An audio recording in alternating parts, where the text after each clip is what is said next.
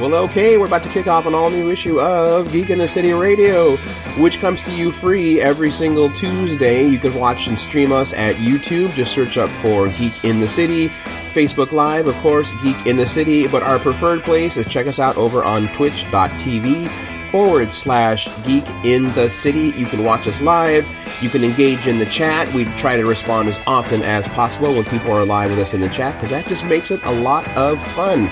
If you're not able to catch us live every Tuesday at 6:30 p.m. Pacific Time, well, the podcast goes up also free on Wednesdays, sometimes Thursdays, because, you know, life happens at times. As always, this show will always be free to you, the listener. All we ask is that you please share and give us 5-star reviews on any of your podcast aggregate of choice or our Twitch channel, whatever is required. And, of course, please show our sponsors some love.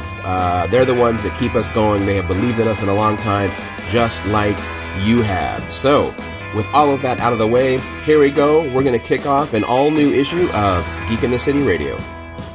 Why, hello, and welcome to issue 718 of Geek in the City Radio.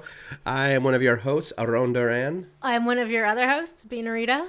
And I am your other host, Fried Cabell.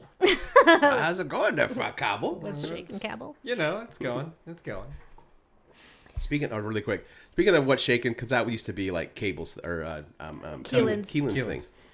So you guys, I know Cable, you don't have. Now I'm gonna be like, I know Cable. The problem is this is gonna stick in my head. Yeah, it'll be hard to not call you Cable. That's fine. Anyway, so if you're on TikTok, you need to follow Keelan's page. It's all his music and stuff. Mm-hmm. But he's gotten into like figuring out how to do like graphic video and effects work. Oh. So now he'll do stuff as like I don't think it's official Star Pilot. Like, I don't know. It's not the Star Pilot, but it looks like it, and he'll just stream with him like playing his music in the background, but in his spaceship cockpit, being like, "I'm just flying around, right down in space. I got dumped, so I'm just gonna be out here." And they'll just start freestyling like, I'm in space. So it's like Star Pilots, but unofficial? I guess so. I like just saw it. Non-canonical Star Pilot? Right. I just found it to be incredibly charming when I saw it. It's very cute. It was very cute. Very cool. Cool. How's everybody going? First off, we sound fantastic. We sure do. Fuck me. We're not gonna talk about pop music. What was the problem? We're just gonna move on, right? We're just gonna like, it's great. We're great. Everything's great. Right? I mean, yeah. I mean, part of it, we still don't know what caused certain echoes. I cannot figure out like why we had such a problem. And then we did the USB thing to resolve that, but that wasn't the problem, so it didn't fix the problem. Yeah. But now it's fixed. Yep, that's what matters. That's right. One good tech run, and we are back in business, baby. Mm-hmm. For the last show of the year. We're so good at this. It's okay. We'll come back strong. I think I want an explanation off air later. There's nothing to explain. I mean, that is it. I mean, that was the explanation. It's like, yeah. we don't know what was wrong because seems like we did everything the way we normally would, and it was weird, and we tried to fix it, but the fix didn't work. And then we put everything back the way it was, and then it was perfect. Like this. Yeah. No, I know you're looking at us like we're hiding something. We're literally not. That's why it's absurd, because this is the actual whole truth. Yeah. And we are back to the original setup. If I was just being like sarcastic or goofy, I would have told you the real truth by now. That's true. You would have. Mm-hmm. Okay. Yeah. But no, I'm just kidding. No, there is no but. Like that was it. No, stop. Don't lead him on like that. But the point is that we do in fact now sound excellent, even though this room maybe could use a little adjusting. But that's between me and my gods. That's right. You have gods? The gods of decor and and acoustics. Taxidermy. Yeah. Mm-hmm. Decor and taxidermy. Oh, Leo.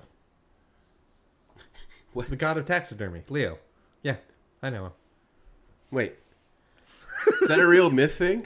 Was there a... I'm just making Guys, sure. No, I think my god of taxidermy might be Lana Crooks.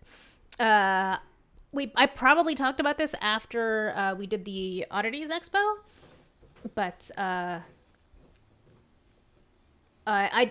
talked to people at Paxton Gate about doing some restoration work on Black Phillip, who I inherited from Aaron, who inherited it from our friend Prime. Yes. Okay. Yes. And it turns out that they work with another local artist who goes by Lana Crooks,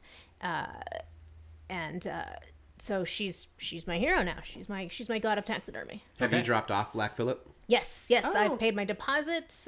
Black Phillip is now in her hands, and at some point I will hear back about the progress. It's going to come back all shiny and undead.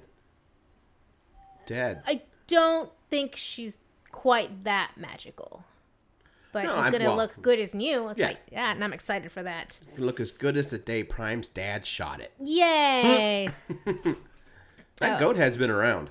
He is quite aged, and he was very brittle. In fact, he was in the basement when they came to fix our insulation, and I think somebody bumped into him because I see. then it was within that same 24, 48 hour window that I'd checked on him and taken pictures, and then went to go load him into the car and take him to Paxton Gate, and his ear was next to him.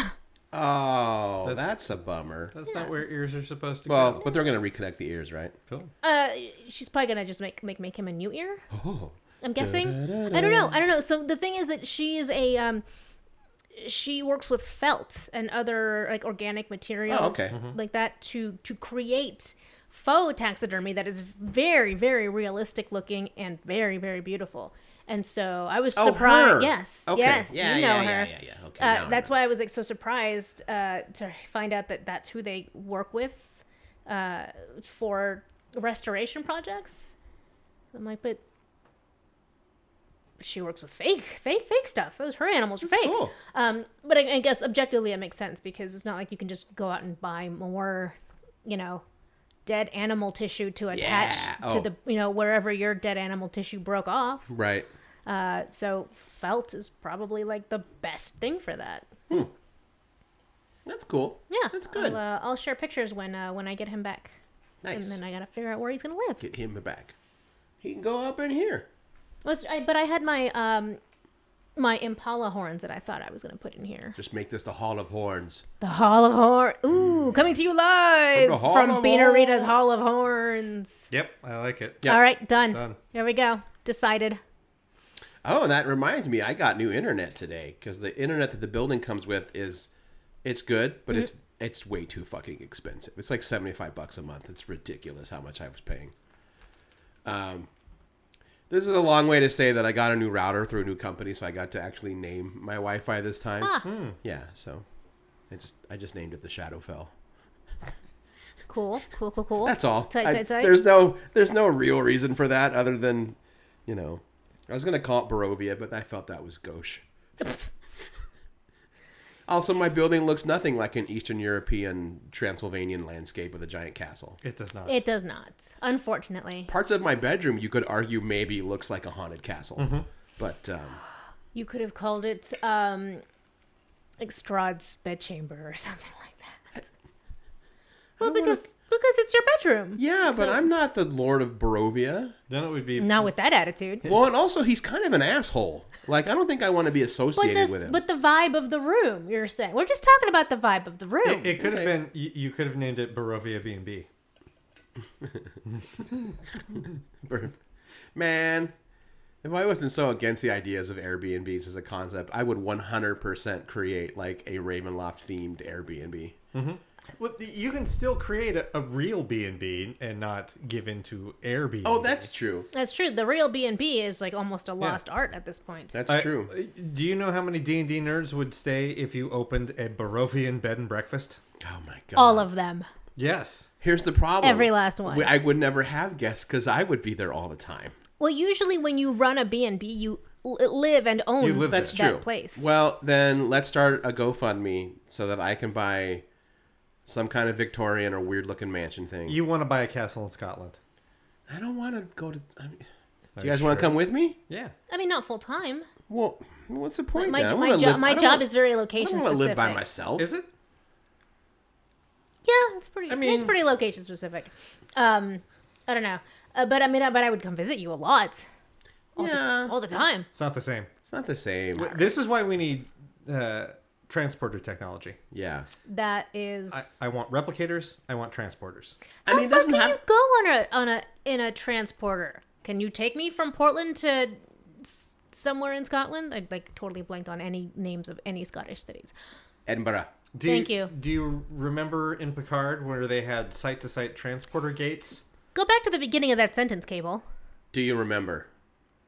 Do you remember watching Picard? Did you watch Picard? Yes. No, Okay. Cable, the phrase is, do you remember? Do you remember? Do you, No. No. I'll just cut you off so, right there. like, Picard went from France to San Francisco Cool. through Excellent. a transporter gate. Yeah. It's They're pro- set up for the public to use so that you can walk through in one place and end up in another place. Oh, like a series of tubes. Yes. Yes. But In the same way that a series of tubes would be set up, if that were right. the future we lived in. if we're also like, if we were taking transport technology to exist the way it exists in Star Trek, and that's real because that's the one thing that everyone's like, yeah, we're never going to be able to do that. That is the closest thing to science fiction being magic. Right. That's probably true. Yeah. No, that's the one every physicist is like, look, technically warp is possible. We know how to do it. It just takes too much power. But Right. Yeah. Well, I mean, and we've all seen The Fly.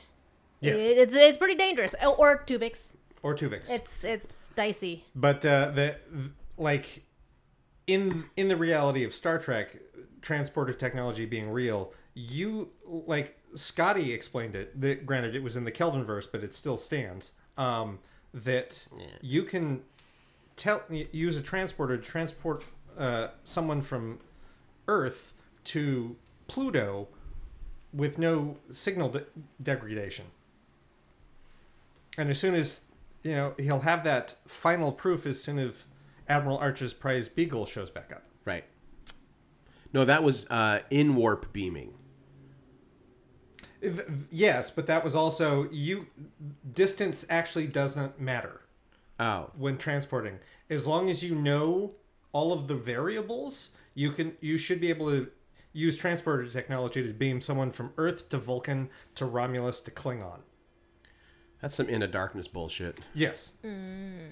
Which I am going to go watch next week. So you don't have to do like a can't do it, man. Stargate situation where you transport to a hub, and when you get to the other side, to that other transporter, there's a series of other transporters to get you to other further locales. Nope. What's Dark 8? No, not Stargate. Darkgate. Stargate. Oh, okay. You made me forget my own words. She said Stargate. I thought you said Dark Gate. I was like, what is Star. that? Ooh, Stargate. I don't know, but I want in on I that. know, the Dark Gates. Yes. It's going to be my next D&D campaign.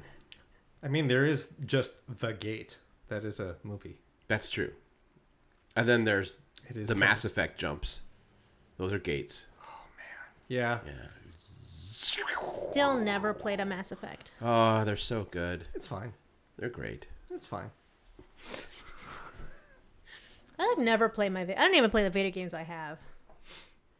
I can't help you on that one. No. I've been playing video games that are like decades old. Like I'm currently enjoying my first run or my second run through. It's my first. Like I played it once before, and I'm playing it again. Of Knights of the Old Republic. I've still never played that. It's fine. It's fine. Are there any games that you're like, this is fantastic?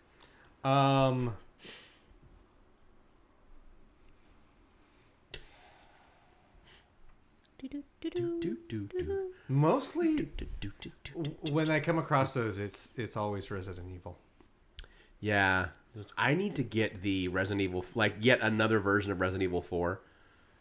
They did a full remaster again just a few months ago. Apparently it's fantastic. What is it about Resident Evil 4 that calls for so many It was the one that kind of shifted the game again.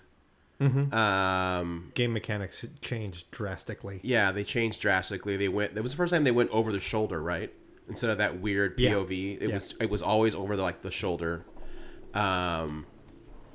It was also a big deal because it was the first Resident Evil game for Nintendo, because it debuted on the GameCube, and everyone was like, "How the hell can the GameCube look this good?" And it does. It does. It still looks great. It stands up. It stands the test of time. It is absolutely gorgeous.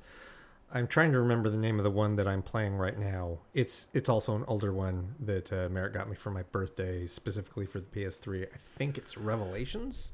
Yeah, they did weird stuff, because then they did 1, 2, 3, then they did.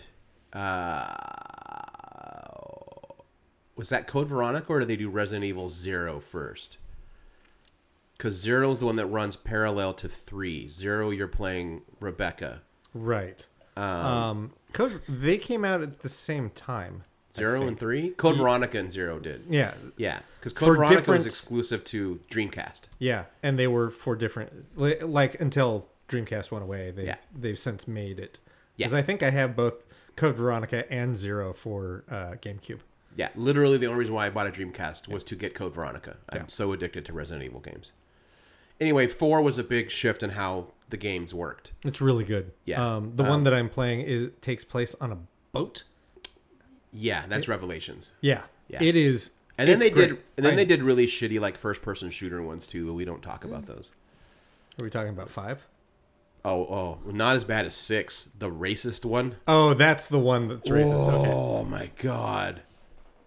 Yeah, where like it only infects black people in Africa and turns them into savages. Yep. What? Who greenlit that project? Someone Good who doesn't God. do Resident Evil anymore. And also why the world got the hard reboot with technically 7, but they just called it Resident Evil, or they just called it Biohazard. The one in the house with the creepy family. Oh, I mean, yeah. a video game passes through a lot of hands and gets looked over by a lot of eyes.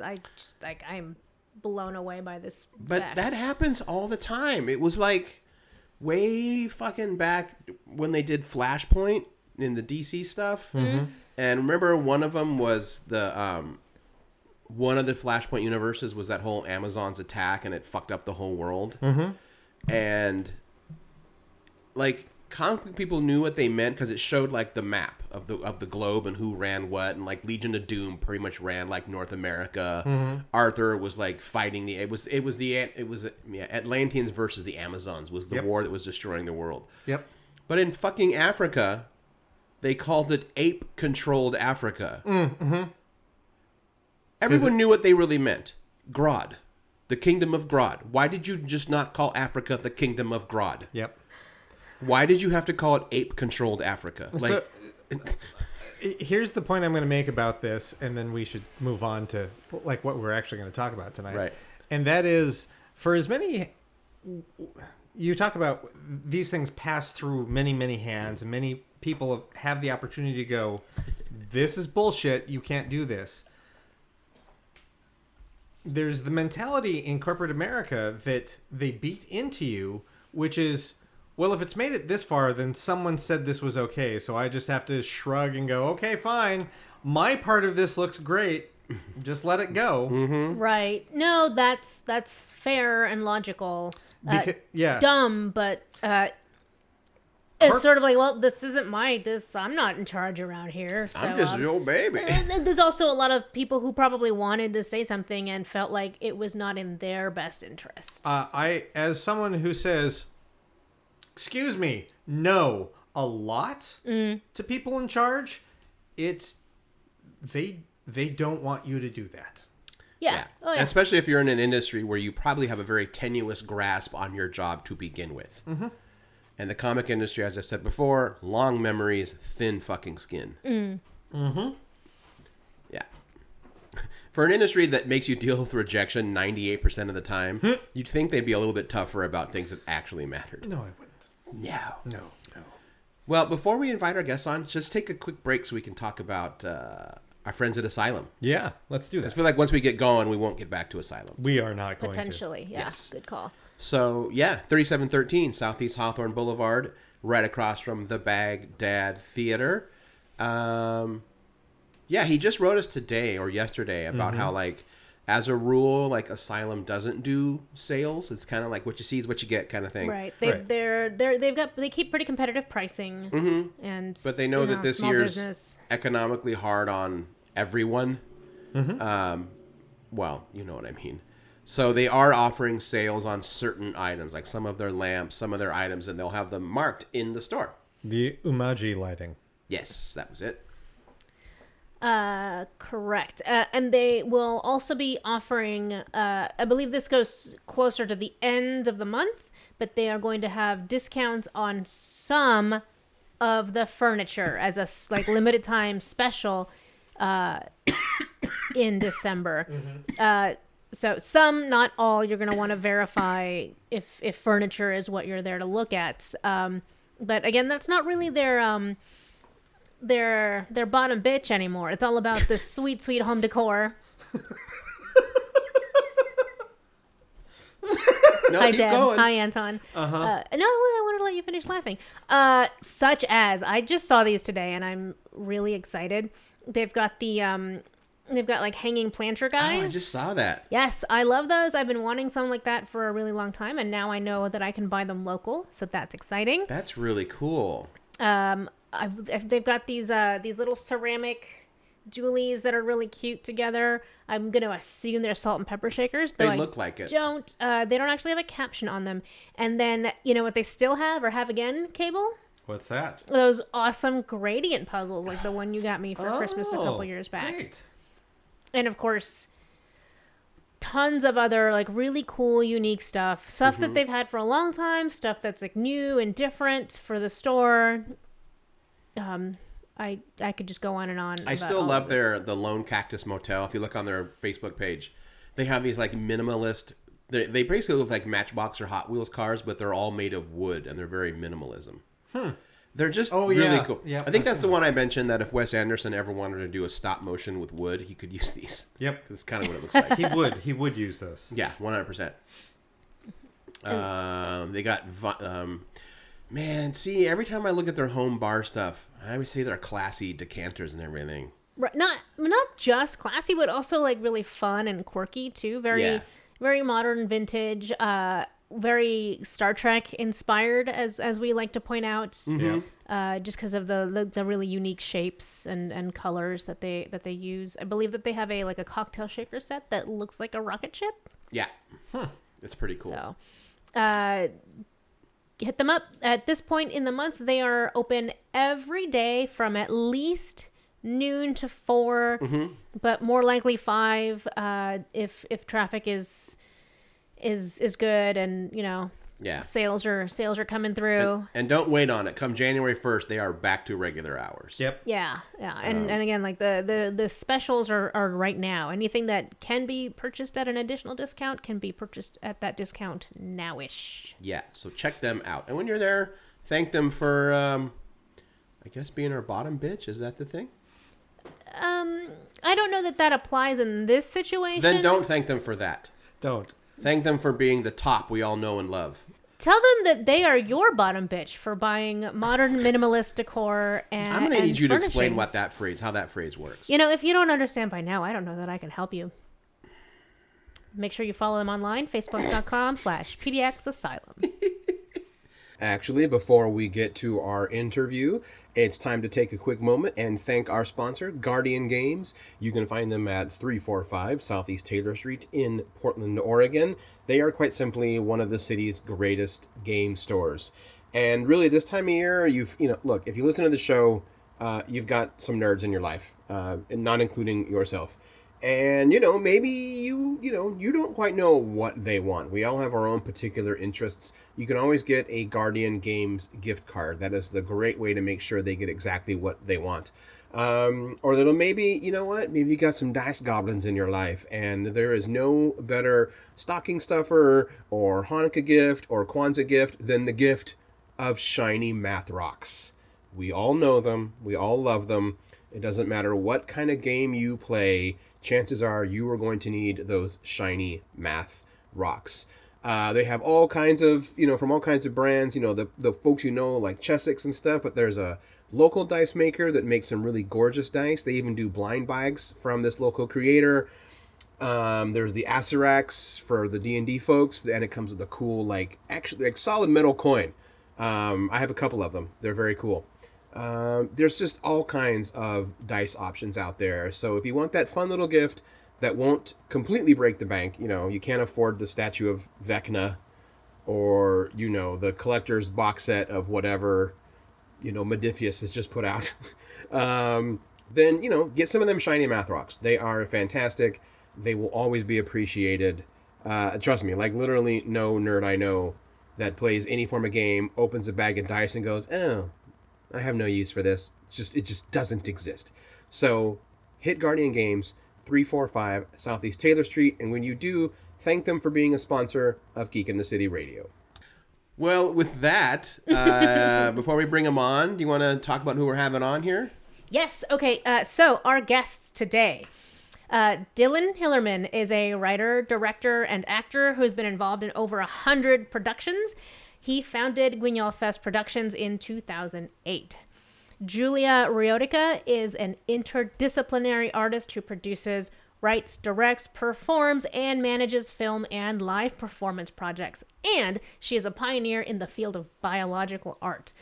Together, they are the producers of Guignol Fest Productions, which brings you the 72-hour horror film contest and festival, and the horror series The Night Attacks, which Dylan and Julia co-write, direct, produce, and act in. So, welcome to the show. Welcome. Hey, folks. Hey, Dylan and Julia. I know you mentioned she was here. Is your camera not working? If that's not, that's fine. Hello. Hello, you can hear us? I can see you guys. Can you hear us? I can hear you and see you. All right. Great. Then. Okay, cool. Welcome back. I don't know why this... Thank you. Yeah, all right. I think we just needed to toggle a couple settings. Yeah, I think I know what it did. But we're good now. And none of that actually happened. Intro. I hope you guys heard any of that. Welcome on to the show, Dylan Hillerman and Julia Riotica. Julia's right next to me. She's pulling up her seat. Sorry you can't see me, but we'll just pretend it's radio. There you go. That's fine. Well, thanks for joining us. Yeah. You're welcome. I have a face for radio, so that's why you can't see me. Said the performers. Yes. Right. And actors. Yeah. So for a little bit of context, the reason we asked you to join us this week is because you helped put on last weekend's show for the Elfmans, Fantasy Insanity. Correct. And now that we've all experienced that event together, we wanted to discuss it, and we thought who better to join in the conversation than you guys. Excellent. Thank you so much for inviting us on, and thank you so much for doing a podcast with Richard. That was a big help. That was a lot of fun. We thank you for reaching out to us and setting that up. That was fantastic. Getting to meet Richard and Anastasia was fantastic. Excellent. Yeah, that was. I watched that show too. That was a lot of fun. Richard's a crazy man. Yes, he is. Have you known Richard long, or is this the first time you guys worked together to put something on or interacted? What's the story there? I've only known Richard through the movies, and I reached out to him this year because I heard they were doing a little bit of touring, and so I felt like, this is perfect for us because I know his work. I feel like I know the man's mind in a way, and his style, and so I thought we were a perfect fit. So we reached out, and we were, they vetted us in a sense. They checked into what we do, what our skills are, and stuff like that. So it all worked out. And it was just exciting to do, and kind of a dream come true in a lot of ways. When we interviewed them, they both said that through correspondence with you, they had really enjoyed getting to know you and enjoyed your professionalism, and they were very excited to be able to finally get to meet you in person last week. Yeah. So. Yeah. So were we. It was just one of those things. There's certain people, I guess, who I admire their work, and it would be nerve-wracking to meet them, but the older I get, it seems like more like, you know what, they're my friend. They, I get them, they get me, and it really is no sweat to reach out to people like this these days. In the recent past, we've been traveling with the Stoker family on these Dracula tours. Ooh, and that's cool. Yeah, really cool. And we've been to Scotland, Ireland with Dacre Stoker, the author, and also a great grandnephew of Bram Stoker. Oh, that's why you were so quick with the Scotland names, huh? Correct. Yes. Yeah, Cruden Bay is one of the places where Bram wrote Dracula. So we stayed in the hotel where he wrote part of Dracula. Nice. That's cool. Yeah. Vampires seem to be a theme for the last couple of years, especially also for Richard and Anastasia with Bloody Bridget. Mm-hmm. So it was really cool to kind of compare different folklore, everything from, you see Baron's Samadai in there too. Mm-hmm. People say either Samedi or, basically Samedi, Samadai means Saturday. But you see that trope in a lot of vampire movies and horror movies as well. So, well, kind of not. It's I would say that no, the Baron is that was a funny coincidence because we actually have, and like I say, there's 3 pronunciations. I call him Samedi, but the Baron is in our series too, the Night Attacks, and he lives in Portland because he moved over after Louisiana had the floods. And so, but we actually cast Don Pedro Colley from the film Sugar Hill, and he was reprising his role as the Baron. And then I find out that Richard made Bloody Bridget, and there's Baron again. So that was one of the first of many things we had kind of in common was this certain, I guess, obsessions or whatever you want to call them. Mm-hmm. So it was easy to talk to them. We have a lot of things in common, as you may recall from the interview you did with the Elfmans. Anastasia mentioned her obsession with Lon Chaney, which I share that obsession. So it was, like I say, just yet another thing we could talk about together. We knew that we had the same language, which is always nice. Like, it's nice to find your people regardless of where they are from or what lives they have lived. Yeah, exactly. Yeah, exactly. Yeah, it's amazing. I mean, the kind of people that you can meet that are in entertainment, and you've seen them, you know their name, you've seen them doing their work your whole life, and then just to go up to them and go, "Hey, how's it going?" and have a full effortless conversation about anything, and walk away and just pinch yourself and go, "I can't believe that just happened." But just the kind of growing maturity, you realize, you know what, they're just like you. Yeah. I agree with that wholeheartedly. Mm-hmm. Yeah, and it's a good feeling. Mm-hmm. What were you gonna ask? No, I was saying horror is the thing that unifies us all. It really is, and it's a very close community too. Yeah, I would agree.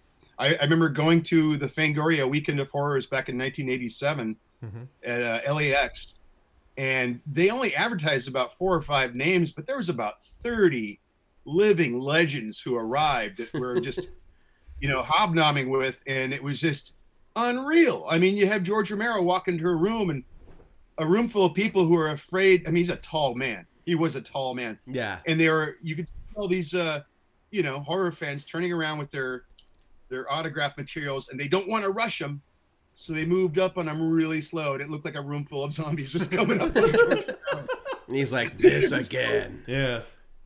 Exactly. Yeah, he probably had to deal with that on a daily basis. I don't know why I always thought George Romero was short. No, he was very tall. Yes. Okay. Huh. Yeah. I don't want to. I don't know. Like I want to say he was almost like a 6'6" kind of guy. Okay.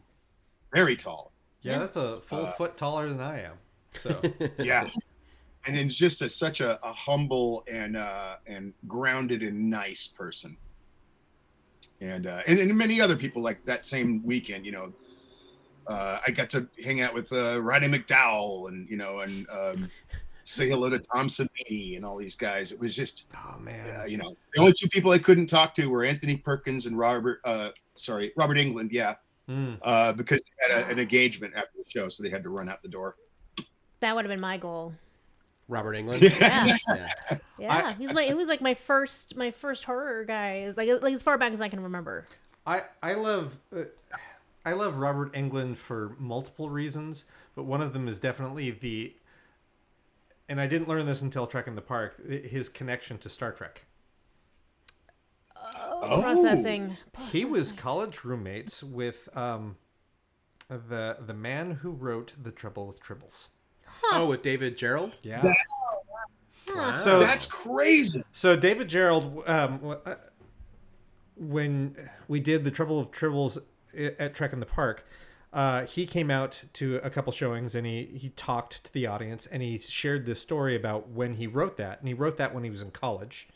And it aired, and he said that his roommate like organized the dorm to all come down, and they all sat around and watched the show together. Aww. And just made a huge deal out of it. And he's like, "This is great, David. You're gonna go far. This is an amazing thing to have had happen." It's like he was my biggest fan for this, and I kept telling him like, "Look, Robert, it is one episode of one television show that no one is going to remember inside of a year." Huh. And, Wow. and he hilarious. was wrong. Huh. And Robert was right. Yeah. At least the story wasn't the other way around. Yeah. You know? Like your friends are unsupportive. No, and that's one of those things where he talks about about Robert, and this is like one story, but it's like, yeah, that sounds like that's just the kind of guy he is. Which is great. Oh, we saw your faces for just a Yeah. second. I know. Julia's tinkering. Oh. We might figure this out in a second. All right. I have another quick thing to say about Robert Englund. Yay! There We we can are. see you. Yay. I heard that he was also roommates with Mark Hamill, and Robert came home one day and said, "Hey, you're looking for work. You should check out. There's this auditions for something called the Star Wars." Oh my God. What? What? I didn't know that I one. don't know if you ever heard that, but yeah. So Freddy Krueger got Luke Skywalker a job. And he was a Trek writer's biggest fan. So Robert Englund is the reason we have Star Trek and Star Wars. Okay. As Yeah. we know then. That's how it works. Oh man. Little butterfly wings. Yeah. I do actually Well, really thanks. love that because Freddy Krueger is a total creep. He's not just like a monster, a horror villain. He's a full on creep. Yeah. So to learn good things about Robert Englund, Go ahead. Sorry. no, it's just nice. Yeah. So Mark Hamill has said Robert Englund was one of many people who told him about this Star Wars thing that was auditioning for. Oh, okay. Jeez. Because he told Mark Hamill after he had auditioned for Han Solo. Huh. Robert Englund as Han Oh. Solo. Oh, wow, that would be a very different Star Wars. Yes, it would be. Yes, very much so. The Cavalier Robert Englund. That's right. Trying to imagine like Freddy Krueger just yelling Chewie all the time now. Yeah, that's gonna be weird. Yeah. Wow, someone's gonna cosplay that one day. Freddy Krueger as Han Solo. All right, get on it, nerds. Yeah. There'll be the mashup. So, for our listeners who may not be familiar with Guignol Fest, what is the Guignol Fest? Guignol Fest is a horror film contest in which you are handed elements. So you get a character name, a line of dialogue, a prop, and then you run away with all your friends. And then 3 days later, you come back with a 7-minute horror film, or roughly 6 minutes and 66 seconds, as we put it. Yeah. I named it Guignol Fest because of the theater Théâtre du Grand Guignol from Paris, France. Opened in 1897, and it pretty much virally infected the cinema forever. You almost see any horror film you see owes a lot of respect and origin to the Grand Guignol Theater in Paris, because just a few short years prior, they had stopped doing public executions, and yet there was still this little bit of bloodlust in the Parisian circles. And so the people who started the theater were experimenting, and what they were trying to do was combine expressionism with naturalism, and different forms of theater that were happening in Paris at the time.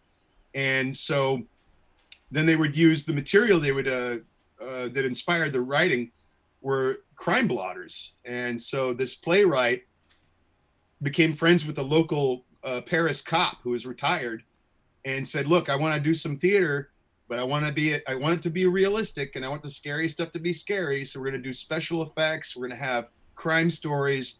And it's kind of like a Shakespeare story, but for the poor. There's a pile of bodies, but no one has any money.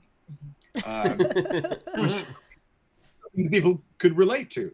So that evolved over the next 10 years. And then by the early 1900s, you had yourself a full bore horror theater. And so that's why I named Guignol Fest Guignol Fest. Nice. And we take it a step further by sorry. genres. Wait. Mm-hmm. I also used to do these live on stage in the 90s. So that's the other reason, is that I've actually done this stuff.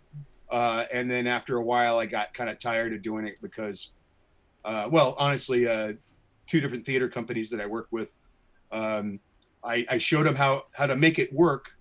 And then the next year they were like, thank you. And they butt checked me out. So that's always a lovely feeling. Yeah. So I just took it to another theater, screwed up again, and then decided, I'm tired of all this moving around all these props and all that.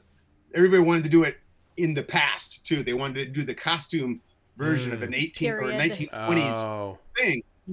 And the Guignol, the original Guignol, was all about the here and now. It was punk rock. It was not about some other place, some other time, which is not scary because there's too much distance from you in that time.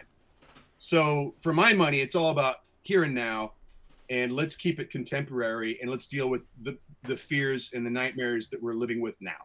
And so, Rip from the headlines. Exactly.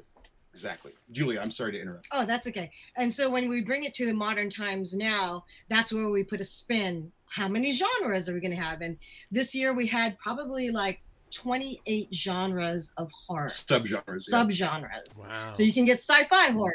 You can get drug horror. You can get erotic horror. Everybody wants the erotic horror. I don't know why. Because they love to show their boobs. And the men have gotten a little bit competitive with their frontage as well. So it's you really want to see that on the big screen. Apparently, yes. And the other thing that people love to vie for is Buckets of Blood Award. And they would always write to me saying, we're going to make 5 gallons of blood. We're going to win this. And yeah, I love to see them challenge themselves year after year. So it's been quite a surprise. And seeing some of the veterans try something new with their teams, because they've done, a certain style over and over again. And then it's very exciting to see a lot of new teams. So we split Guignol Fest into the Ghoul category for folks that have competed 2 to 3 years at tops. And then we have the legacy category, which is 3 or more. So couple of our oldest teams are more than 10 years old now. I really like that methodology, because it can be really hard when you're seeing a film festival block of films, and sometimes you can tell that a team and their film is more novice, and then the next one might have like a really high production value with people who are actually like SAG-AFTRA members, and like how do you compare the two when it comes to it being a contest? So I really appreciate that you've sort of kind of parsed them out that way. I do like that a lot. I mean, that's what inevitably burned me out on the 48-hour film festival. I got tired of competing with people that were professional filmmakers for like Wieden and Kennedy, and this was like something fun to do for the weekend. And I'm like, I'm not going up against this. Like, this is Yeah. dumb.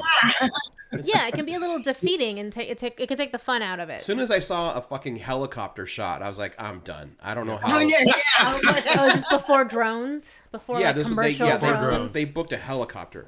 That's Yeah. that's not Yeah. fair. Yeah, we had one year, a number of years ago, we had a team that won, and it was a friend of mine from my hometown, but in my mind, I was just thinking, he's a friend of mine, he's a filmmaker, it's going to be good. I forgot that he worked for Leica. Whoops. And so, so a lot of people got a little bit upset. They're like, how the hell are we supposed to compete with this guy? He directed the PJs. And I just, in my mind, it was just a guy at the bar when I was, in my 20s. And I still, sometimes my relationship with people just sort of sticks in that framework. And I forget that they achieved mountains of things. And then I like, hey, come to my little, film festival and make a movie. Sure. Oops. I just made some people a little mad. So that's why we've changed the rules over the years to accommodate for that sort of. It would be nice to do those again. I feel like part of it is that's why, like, for me personally, I got tired of competing against pros. Yeah. Yeah, I understand. Yeah, I think almost everyone at this table has done the 48-hour film fest at some point. 48 hours a few times. I've done Lovecraft. I've never done Lovecraft Under the Gun. I've done a short for Lovecraft. Yeah. I've done 48 Hour and I've been in a Guignol, and yes, boobs and blood.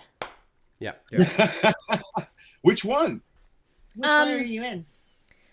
I don't think it Actually, ever no. aired. They're the guy on the team who. So I guess it's not like weird to say, but I have participated with Fetoid Productions. Oh yes. Yeah, they compete regularly, but I believe that year the guy who sat in the director's chair was injured or fell sick during production, and this was 2020. This was like a COVID production, and so we didn't actually get to finish the movie. So yeah, I covered my bare boobs in blood for nothing. I'll never forget. A mutual friend texted me and was like, "You should see them. They're great. I'll send you a picture." I'm like, "Thanks. You should ask Thanks, first." mutual friend. Yeah, well, I mean, we've been filming all day, and now it was into the night, and that mutual friend had brought a little bit. You know exactly who I'm talking about. Of course, I know which friend it is. I wasn't even there, and I know who you're talking about. Judas Priest. There were some beverages to help kind of loosen you up because I'm not a performer, so obviously I need a little bit of like anti-anxiety juice. So by the end of the night, we've been going all day, and I was really feeling it. And I'm like, I'm the only weirdo who's not topless right now. That makes me the weirdo. So, and I wanted the shot to be good. I didn't want to I didn't want people watching the movie to be like, how come that one girl never took her top off? It would be weird to watch it and be like, boobs, boobs, bra, boobs. I was wearing cool stuff. I don't know. I don't know why I'm defending this or explaining it. This is not about me. Again, we've all done this, so we understand how this works. Yeah. Decisions are made. Oh, yeah. Yep. Yeah, You do it for the art. There's a short out there somewhere where I am full Monty, but I am never saying what it is. That's also the year that they broke my fog machine. Oh, I don't know nothing about that. I know, it's fine. Fog machines are cheap, but I was like, rude. I had just had a fog machine and they broke it. But so, speaking of being on productions and, on sets and stuff, you guys don't just put on the festival for other people to make films. You yourselves have an ongoing horror series that you write and produce and perform in. So tell us about the Night Attacks. Okay. Well, I guess the origins of the Night Attacks really do go back to when I moved to Portland. I wanted to do some kind of movie, almost like have you ever seen the Mondo series back in the 60s and 70s? Yeah. I thought, I moved to this like Mondo Cane, Mondo New York, I think was the last one they did.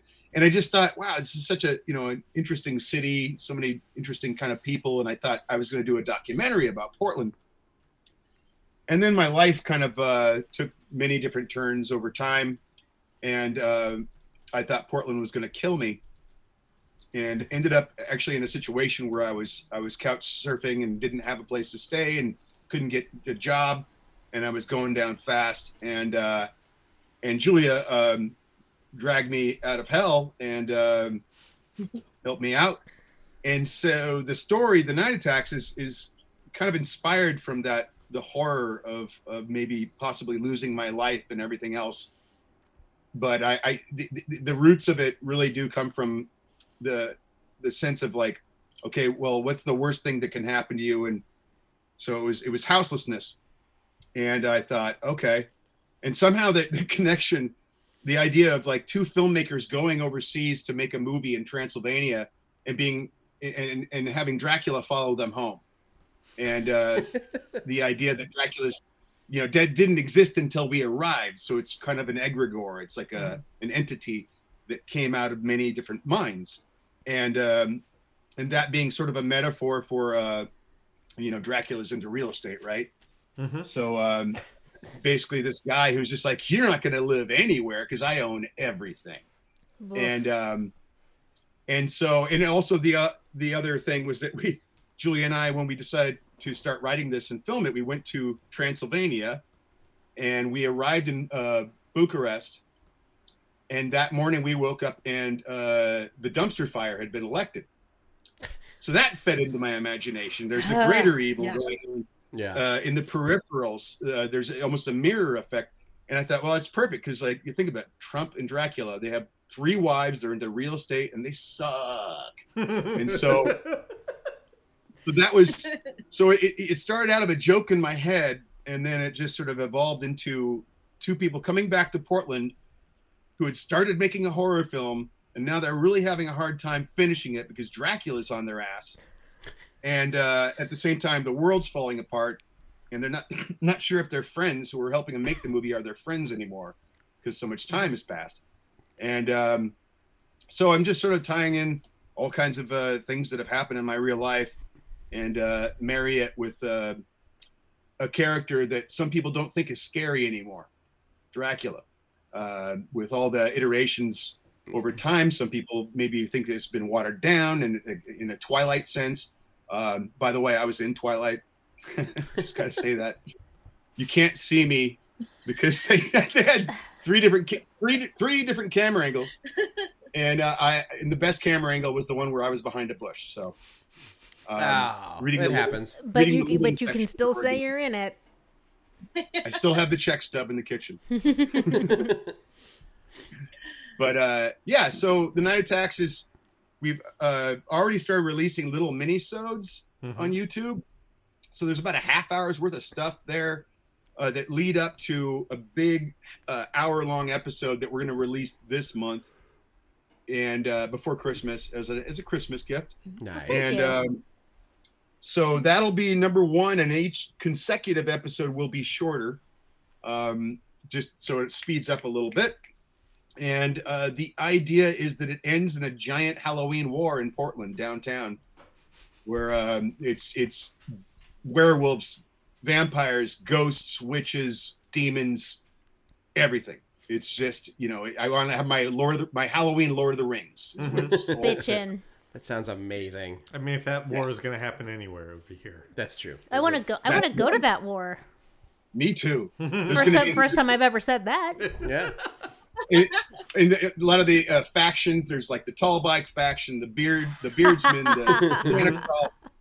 the naked bike ride faction, the ghost bike ride faction. Yes. So everything always clowns. They're always clowns. That's right. Well, we could bring Team Honk Honk back. I feel like we have more scary clowns per capita in Portland than anywhere else. I think we do. I think I've been on a train with you with a bunch of those. Yeah. The Starlight You're on a clown train? Oh, Starlight. Okay, that makes more sense. Yeah. That's coming out that's of very Fright true. Town and pouring into that car with all of our makeup on. Oh, that was so fun. While we're on the topic of Dracula. Dracula stories, one of our listeners, Norm from Texas, would like to know, if money were no object and you got to produce a big budget Dracula movie, who would you choose as your director? Who would you cast as for Dracula, etc.? And who's your director of photography too? Oh, yeah, that's a great question. Yeah. I mean, it's gonna be hard to answer, actually.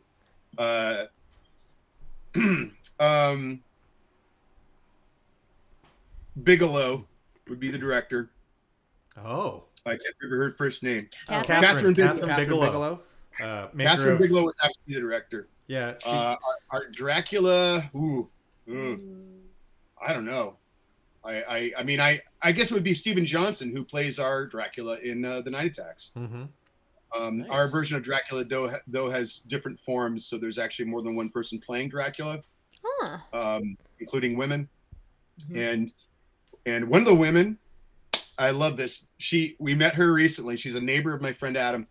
She's Romanian. I didn't know that when I told her about the story. She sat there, stared at me in the eyes, and said, "You know, I'm related to Dracula."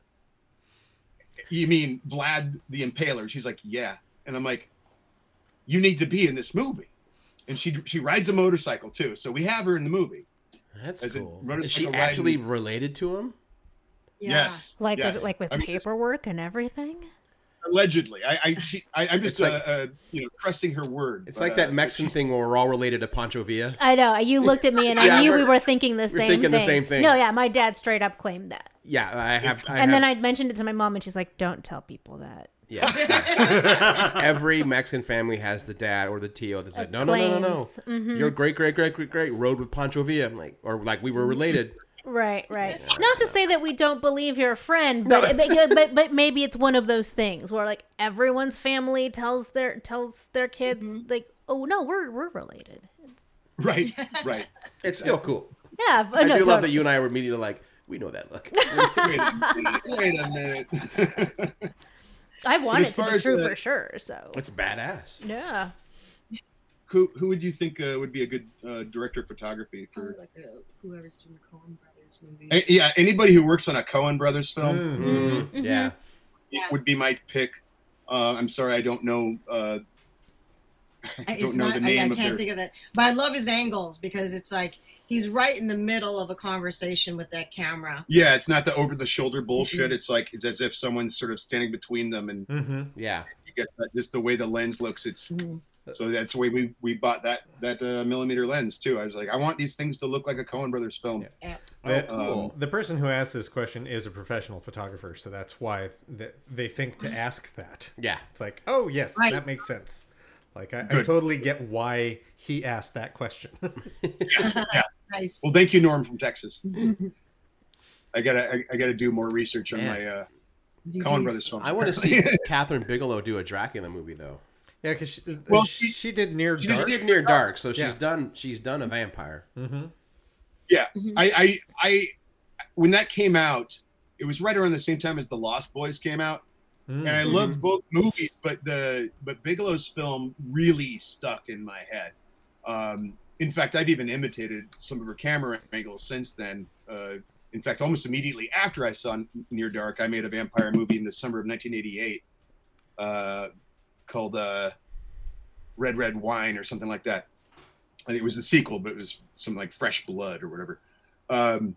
And I forgot. I'd watched some footage of it recently and went, "Oh my god, I stole that from Catherine Bigelow." I mean, there are worse We've directors actually- to ape from, so Yeah. Yeah. And so I'm glad that she finally got her due when she won the award for Zero Dark 30. I think it was Oh called. yeah. mm-hmm. Modern film. Yeah, and all of a sudden she gets awards. You know her name, and I didn't even know she was married to James Cameron. Samuel. not Sam Elliott. You dragon.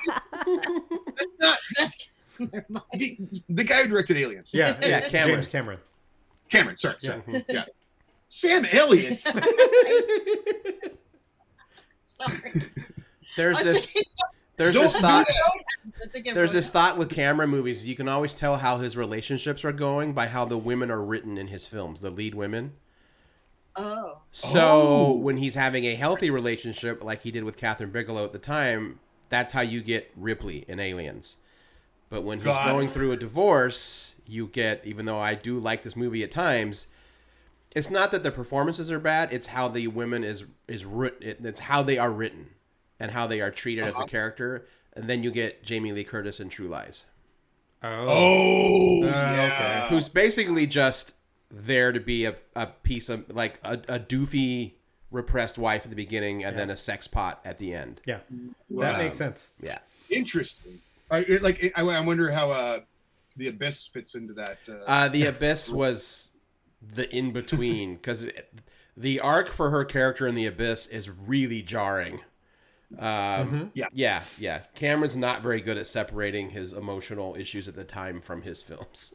I feel like that's probably true of most men who direct. That's also rumor why they think Temple of Doom is so dark. Spielberg and Lucas were both going through divorces during production of Temple of Doom. Amy Irving. During pre-production and production. Oh, The Amy Irving divorce. Yeah. The best thing about that, though, is to watch, like, all the behind the scenes where you can tell that Spielberg, I mean, they're still together, so clearly it worked. They had a massive crush on Kate Capshaw. oh yeah. So day one, he's just in his khakis with a beat-up t-shirt and a hat that says, like, Lucasfilm. Man, by the end, motherfucker's directing in a tuxedo. And is trying so hard to impress this beautiful blonde woman of, like, I'm a filmmaker. You know. I mean, it worked. I think they've been together ever since. So, but it's kind of Wow. hilarious to watch that. Interesting. Wow, I didn't know he was still married. I think he's still married. Yeah, I think they're they still are, married. Yeah. Cool. But yes, That's Cable, good. I think you can tell a lot about what male directors feel about women or the women in their lives specifically. It's pretty clear, usually. I watched the movie. It was the I'm blowing the name. It was Bobcat Goldthwait's Willow Bigfoot Creek. movie? Willow Creek. Willow Creek. Yes. we met him before the show, and then I wanted to drink with him. I wanted to figure out where they're going to go afterwards. So I thought, well, I'll go talk to the musician who was in this movie, and he'll tell us. And so he texted me an hour later and said, "Oh, we're going to this club." And as I was there, I was hanging out with the lead actors from his film, and they were all kind of muttering to each other and you know, saying, "Oh, I think this might have been a metaphor for the divorce with his, you know, the mother of his babies." But it was one of those things where it was about a married couple, and, you know, spoiler alert, as he's trying to propose to her in the tent in the woods, and she rejects him, Bigfoot kills them both. So Did not remember Yeah. that. I love that movie, and I did Yeah. not remember how it ended. yeah, it was a really sad rejection, and then Bigfoot time. Yep. You know, Well, and I think it's implied that Bigfoot kills him, and she might become a forest wife. oh, there you that's- go. You get dragged off into the dark. That's right. That's darker. Yeah, it's much darker. Yeah. Or it's Yeah, or it's that could meth be- heads. Either way, it's not a bad ending for. It's not a good ending for either of them. No, it's not. That's Because that's always the thing too. Oh Is my it God. Bigfoot or is all the meth heads because they stumble onto areas where they shouldn't be? Right. Right. Yeah. Feral people. Mm-hmm. Mm. Yep. Yeah, Well, that's this- barely a this- metaphor.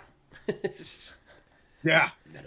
So we got Norm from Texas says, "Okay, second question. Rate my Dracula movie. Director David Eggers. Dracula. Henry Cavill. Lucy. Margot Robbie. Renfield. Toby Cable. And DP would be Roger Deakins. That's cool. Roger Deakins is cool. Toby. Henry Cavill is almost too good looking to be Dracula. And Yeah. Norm, you should feel good. David Eggers is doing a Nosferatu, so there you go. That's right. Yeah. I'm looking forward That to is that. true. Looking forward to that. Toby Kebbell, I think the thing that I recognize him most from is Servant, which is pretty niche. That's an Apple TV Plus show. But like, I know his face from other things, and I can't quite put my finger on it. Norm, was he on Dexter? Because I'm not recognizing these other titles. Actually, and also... but he's like a tall-ish Caucasian guy with dark hair and dark beard. Yeah, that narrows it down. I know. We're not narrowing it down at all. I just like... he was in the new Ben-Hur. Something called The Hurricane Heist. Oh, he was on Skull Island. Who the hell is he in Skull Island? Oh, cool. Okay, yeah, and who did Norm say he would cast that guy as? As Renfield. Which I feel his particular look lends itself more to Tom Waits' characterization of I Renfield. see, yeah. So I feel like you're sort of redoing his Bram Stoker's Dracula. A little bit. Okay, yeah, I could see that. Although I would not...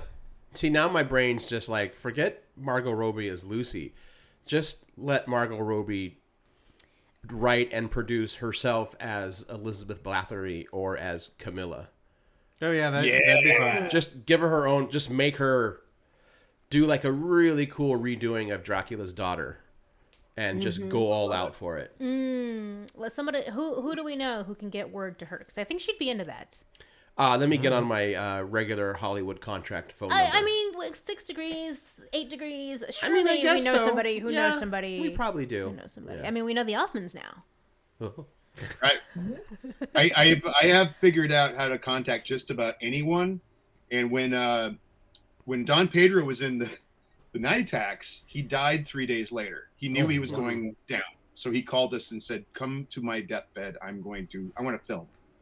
So we recorded, and he died. We were supposed to come back the following weekend and get some more shots, but he died. And as a result, Julie and I were compelled to do his eulogy, or rather his what do you call those things when people die? The newspapers, obituary. So we wrote his obituary for him. It didn't seem like many other people really remembered him, and we contacted. I swear to God, we contacted George Lucas. And got him. He said it was his assistant, but he wrote. He actually did. It sounded like exactly what George Lucas would say. And also Robert Duvall. And Robert Duvall doesn't have a computer per se. He's got a fax machine, so he faxed me his response, and we put it into the obituary. You know, he's out there in the ranch somewhere. Yeah. And it was cool. So we got some quotes from Lucas and Duvall because THX 1138. Yeah, he was in that. That's cool. Wow. Yeah. So it's after doing something like that, I was like, oh, I can contact anybody.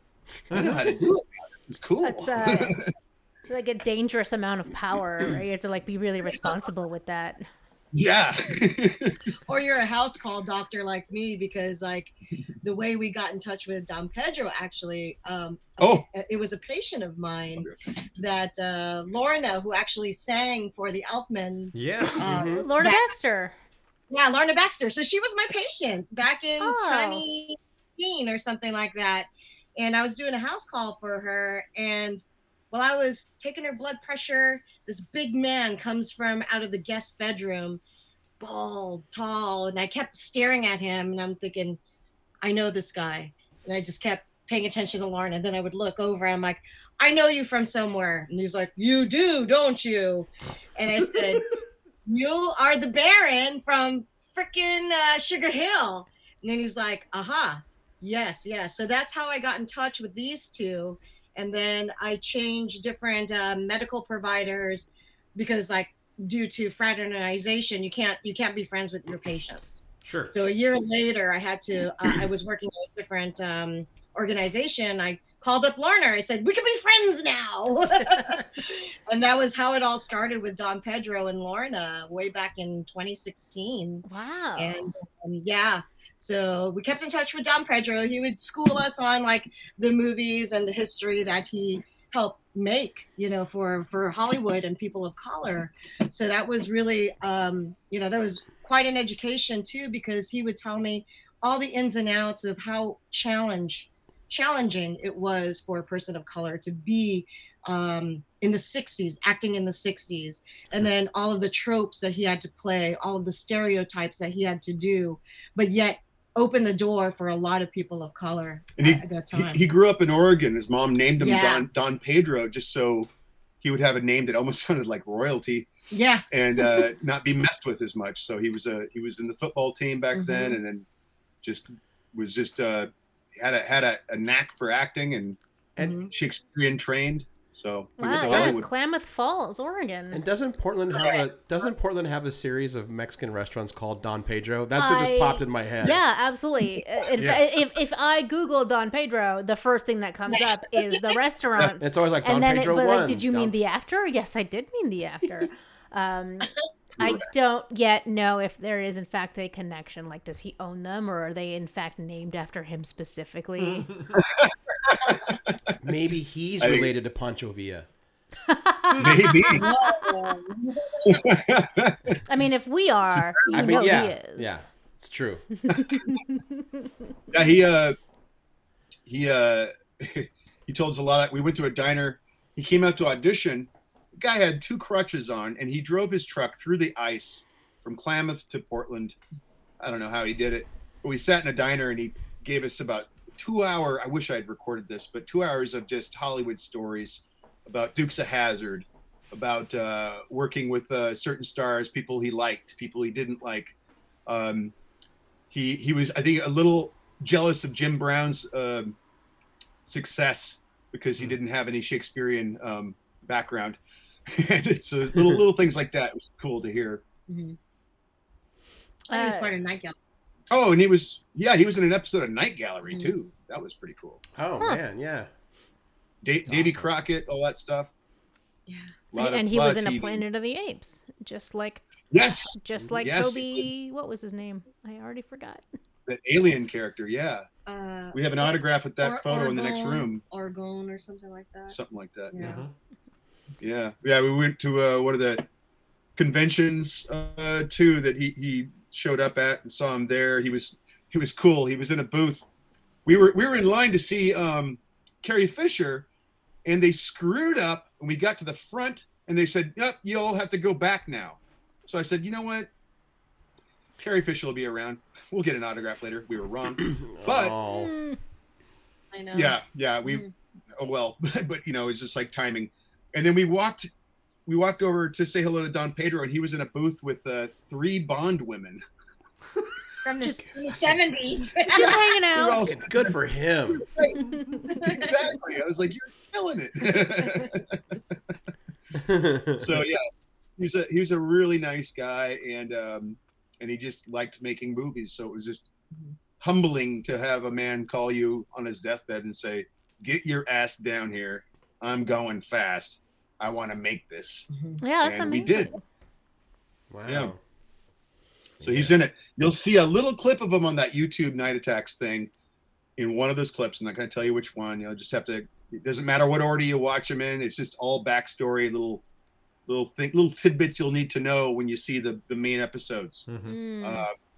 But you'll see him in his hospital bed, and he says his line from Sugar Hill. "This is my domain." So cool. That is awesome. That's a guarantees. So you said that first full hour episode is going to drop this month, right? That's the plan. Where should people go to find this episode? Go to YouTube and search for The Night Attacks. If that doesn't bring you to it right away, maybe put in Portland or Guignol Fest, but it's on YouTube. I haven't really officially announced it in any capacity because I'm just trying to make it sneaky. And then that way, when people actually do catch wind of it, they'll be able to see a whole bunch of stuff at once. Excellent. So then, yeah. does that mean that the mini-sodes that you've already done, are those not up yet, or are those ready to find? They are up. Okay, cool. There's cool. about, I don't remember the exact number, maybe 10 or 13 mini-sodes up on YouTube already. And, if you find yourself confused watching them, you're supposed to be. Oh, good. Thank you. Yay. just think about it, it's very much in the spirit during COVID. I watched a lot of the analog horror stuff on YouTube, and I sort of did it with that in mind of just like, you know what, just leak out little things, and you'll start to catch on as time goes by. What you'll catch on as to what is happening. But you'll find little allusions to other vampire films in there. For example, one of the minisodes takes place in the fictional town of Santa Clarita from the Lost Boys. Right. And that's why we also had Tim Capello come to Chico. Jeez. come to Portland and performed the weekend of Guignol Fest this year at the Star Theater. That was an email that I made when I was in Ireland earlier this year. He said, I lost my Seattle gig. And I said, come to Portland, come to Star Theater. How fortuitous. So he did it. And so we got a little Tim Capello love. He also did one of our announcements for in the year 2020 for Guignol Fest. He did the I Still Believe in You Guignol Fest announcement. So cool. It was cool. Yeah. Trying to bring it all together. It's a little meta, but it's fun. No, I love all of the interwoven connections and projects, and the way you're sprinkling in elements of other people's projects into yours is sort of kind of. Yeah. I think we were just talking last week about how much we love a shared universe. Yeah. And even if it's not like official, Yeah. like once you place those connections into your work, you are planting those seeds for everyone to enjoy relationally. Yeah. Correct. We notice a lot of our Guignol Fest teams too. They would start in one big team, splinter off into their own little teams too, like separate teams. But you'll see subject matter, you'll see actors cross-pollinating on the same weekend of Guignol Fest. There was some actors that would jump from one set from 10 to 2, go to another team set from 2 to 8. And it was just crazy how much overlap there was. And then some folks are doing movies outside of Guignol Fest where they're using us as our own characters. So we're all cross-pollinating somehow in Portland. Oh, one little point too. There's a musician who passed away last year, a friend of ours named John Neff, and he did soundtrack work for David Lynch for a number of years. Movies like Lost Highway, Mulholland Drive, his website. He even had a little cameo in season 3 of Twin Peaks. Now, I became friends with him because I did a burlesque show where I played David Lynch, and he came up to me at intermission. He said, I was practically his roommate for 9 years. You guys really got into his head. I appreciate this. And so we became friends, and he gave us permission to use the Blue Bob album that him and David made for part of our Night Attack soundtrack. So we have a little bit of David Lynch in there too. Oh, wow. And we also recently, as in a couple of years ago, visited the Laura Palmer house, and the lady who pops up in season 3 and opens the door actually lives there. Oh, so wow. Huh. Yeah. So we let her, we said hello to her and let her know what we were doing, and it wasn't a great time for us to come inside, but she did let us go to the backyard and get some pieces of a tree that was in Twin Peaks that had gotten cut down. So we got pieces of wood we're going to make Christmas gifts out of. And she said, next time you can come by and maybe even film in here. So Wow, that's cool. that'll be exciting. some more tie-in stuff than you can imagine. Yeah, she's kept the house really authentic and pretty much what it looked like on that last episode. Wow. that's wild. Yeah. I Yeah. know. Isn't I it? know. She was Yes. so gracious. I was so surprised. Such of a how- sweet lady. Yeah. How, Not like those Hospital. Goonies house people. I feel oh, like I well, know. That has a new owner now, though. No, I'm just, I Yeah. know, it's being silly. Yeah. It's pretty much almost the opposite. I mean, I'm not saying go, bugger. yeah, don't. But Don't do that. I feel as though that people in Snoqualmie Falls have gotten used to the idea of a lot of people just showing up. Yeah. Yeah. I know that we met a director last year. Met a couple. K. Okay. Yeah. KXI. And they, part of her trip out here, she also went up and did the Twin Peaks tour before coming down. Yeah. She was really excited for that. Yeah. Yeah. That was, it's funny that Twin Peaks is in a lot of ways is the reason I even came up to the Pacific Northwest. A couple of years after the series ended, it was the music initially. I wanted to go check out Seattle. And once I arrived, my hosts said, Twin Peaks was made just a few miles that direction. And I had no idea. So I went to North Bend, and this is before it was like a hot spot. I went into a drugstore and said, do you know anything about any of the locations for shoots in Twin Peaks? And this guy had a hand-drawn map that he had photocopied. Wow. He made it himself. I wish I still had this, but he goes, here it is, man, $1. I bought it, and I got photos on the bridge, and went found the falls and just all these things, and I was like, this is great. What year is that? Oh, that was 1994. I even have video from that year. I posted it, and a friend of mine said, oh, nice VHS filter effects. And I'm like, that was a real VHS. Just a nice little scratches and whatever. But anyway. Wow. Yeah. So after coming up here that time alone, I came up again with a roommate, and it just kept, solidifying. And then I came up here with 3 girls on Thanksgiving one day. We decided to ditch our families, and these 3 girls said, hey, you want to get out of town? I said, sure. And we went to Portland and hung out in Portland for about 3 days. Had a great time. And then I went back to Chico, and my sister had an accident in LA, and as a result, I had a different apartment, and one 4th of July I decided I'm moving to Portland. That's what I'm going to do. And I started packing that day. And this is like 1998. So it took me 2 years to get to Portland, but I figured it out. Yep. But yeah. Very cool. Well, I think we are at our time for Yeah. which is too bad, because I also feel like this conversation could go on a lot longer. Well, we'll just have to have you both back on. Yes, please. Absolutely. We'd love to. Yeah, I can talk a mile a minute. When is the next Yin Yell Fest?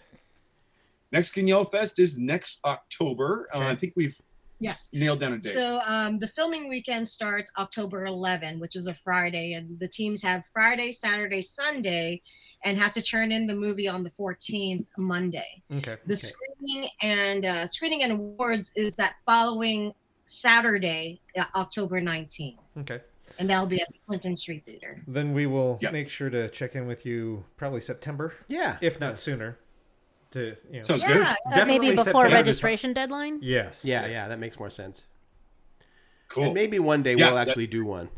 You keep talking. Yeah, you should. That would be cool. Yeah, there are people making movies with their iPhones and editing on their phones themselves because there's no time for them to get equipment. Nope. And so they share, there's no time.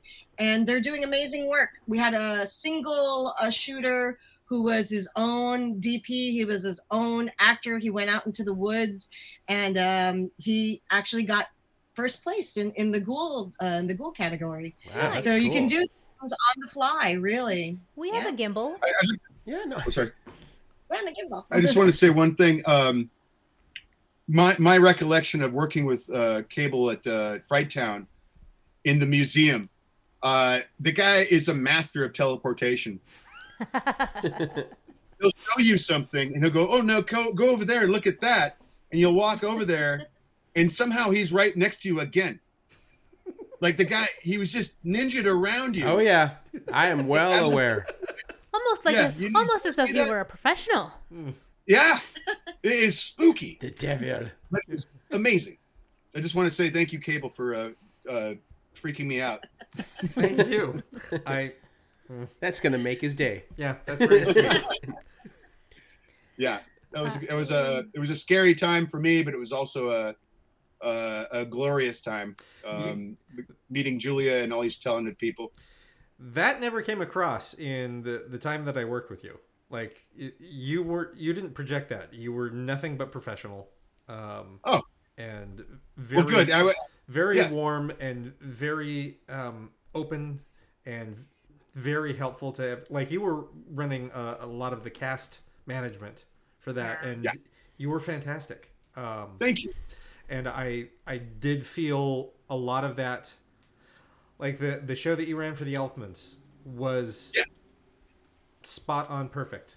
Like if there were technical difficulties that night, none of us saw it. Right. None of us did. It just ran smoothly. So thank you for that. Thank you. Thank you so much. That's years of working with amazing people and just learning from them and then sending it back out again. Yep. That's all we can do. Yep. That's right. Great. Cool. Well, thank you both again for hanging out with us tonight. Yes, thank you. Thank you. This is a lot of fun.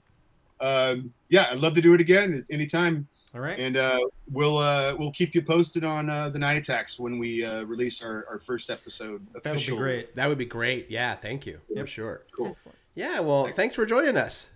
All right. Thank you again. Thank you. Cheers. Alice Cooper says hello. Hi, Alice. Hi. He's lurking back there. Awkward pause time. Yep. Okay.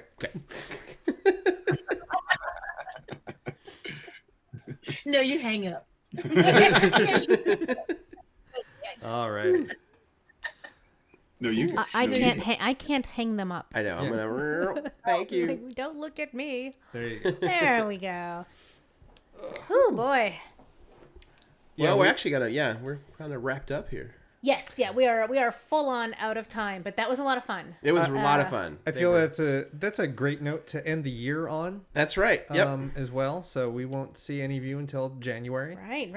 Reminder: don't come here next week. I mean, you can. All the episodes are still on Twitch. Yeah, they're all there. You YouTube. can watch Just them. watch them. Oh, can you come back on Twitch to rewatch stuff? Yeah. Yeah, it's just stored there. Yeah. Don't watch the last few. You just watch me freak out over echoes that we never figured out why it was happening. Doesn't matter. We sound great now. It's fine. Oh, excuse me. That was a really good note to end the year on, and thank you to everyone who hung out tonight. Yeah, thank you, everyone, who's and for the been year, and hanging out all year. it's always great. This is weird. We never do this, so now it's awkward. I think I'm gonna go home and try to find me a Don Pedro. I could go for like a carnitas burrito right now. Oh, that does sound good. I had mediocre Mexican food for lunch today, so I'm still full from that. I had mediocre Mexican food yesterday at the event.